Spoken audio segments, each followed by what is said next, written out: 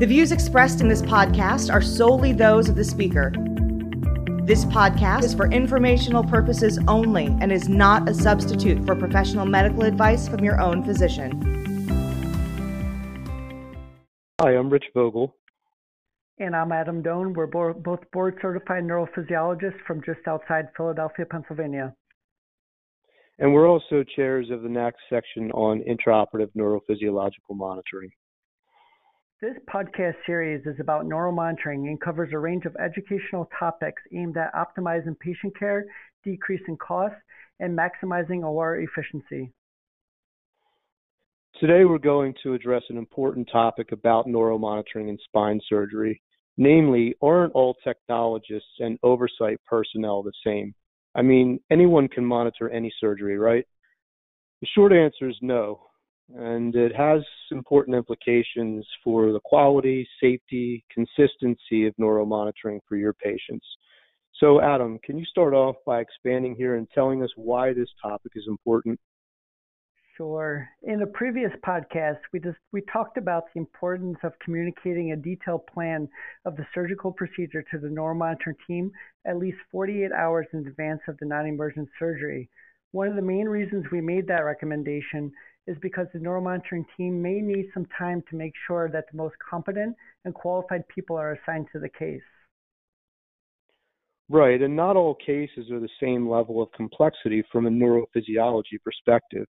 Basic lumbar fusions are probably the easiest, and then cases grow in complexity from there as you transition to cervical spine, deformity correction, neuromodulation, intradural pathologies, and intramedullary spinal cord tumor resections are probably the most complex.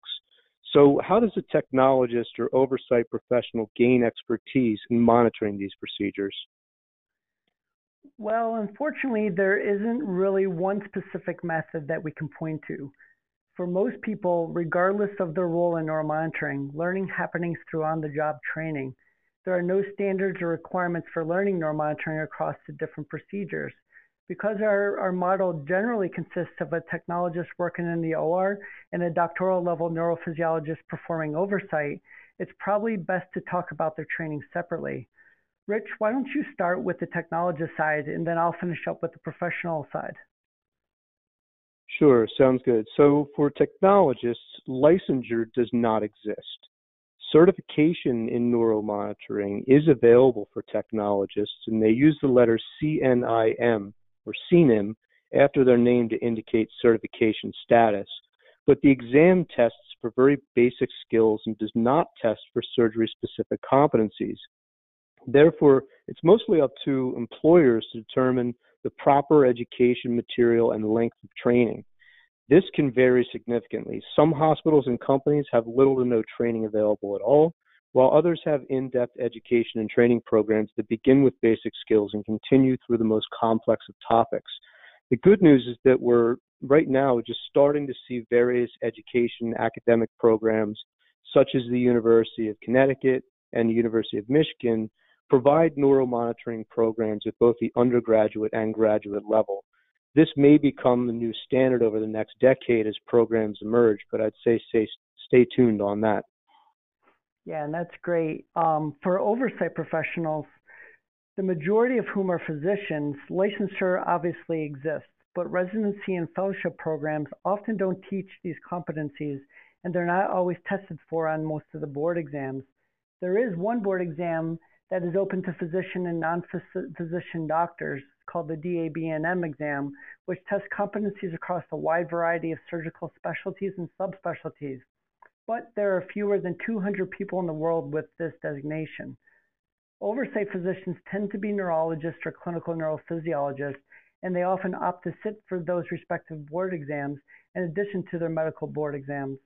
In any case, it doesn't matter whether you're a technologist, a physician, a doctoral neurophysiologist. Learning about the stages and risks of each surgical procedure, along with how to best apply neuromonitoring techniques, happens on the job over time as more senior personnel train the more junior personnel. Since good neuromonitoring applies context-specific pattern recognition to accurately interpret the data, and because clinically significant data change is more the exception than the norm, then the see one, do one, teach one mentality is probably not the optimal strategy for case coverage. Rich, why is this relevant and why should spine surgeons care? Yeah, that's a great question. So as a surgeon, you could order neuromonitoring for a complex case like an intramedullary spinal cord tumor resection. But if it's booked as a thoracic decompression, which often happens, it's entirely possible or even likely that you'll get a team competent to monitor a bony decompression, but not a intramedullary spinal cord tumor resection. So by the time your neuromonitoring team is on site on the day of surgery, it's probably too late to find someone more advanced, particularly if you use an outsourced monitoring group. You're likely to get bad monitoring, and usually, as we always say, bad monitoring is worse than no monitoring at all. So that leaves us with one final question. What might a neuromonitoring group typically do if they had someone in the OR or even remotely supervising with limited experience on a particular case? Adam, do you want to take that? Yeah, and that's a great question. And I think that this is most commonly where the non-physician doctor with the DABNM certification comes into play.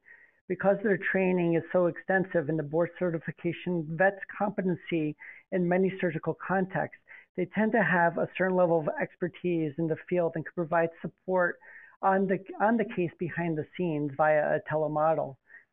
In this context, they are often involved in training both the technologists and physicians in the complex nuances of neuromonitoring. Unfortunately, there aren't many DABNMs out there, so the hospital or monitoring group may not have enough of them on staff to provide the support necessary to assist with covering the cases last minute. So that's another reason why you should make sure to book your cases with the monitoring team in advance using the detailed description of your surgical plan. Great. So to summarize, neuromonitoring is learned on the job over many years. Different surgical procedures have very different levels of complexity on the neuromonitoring side.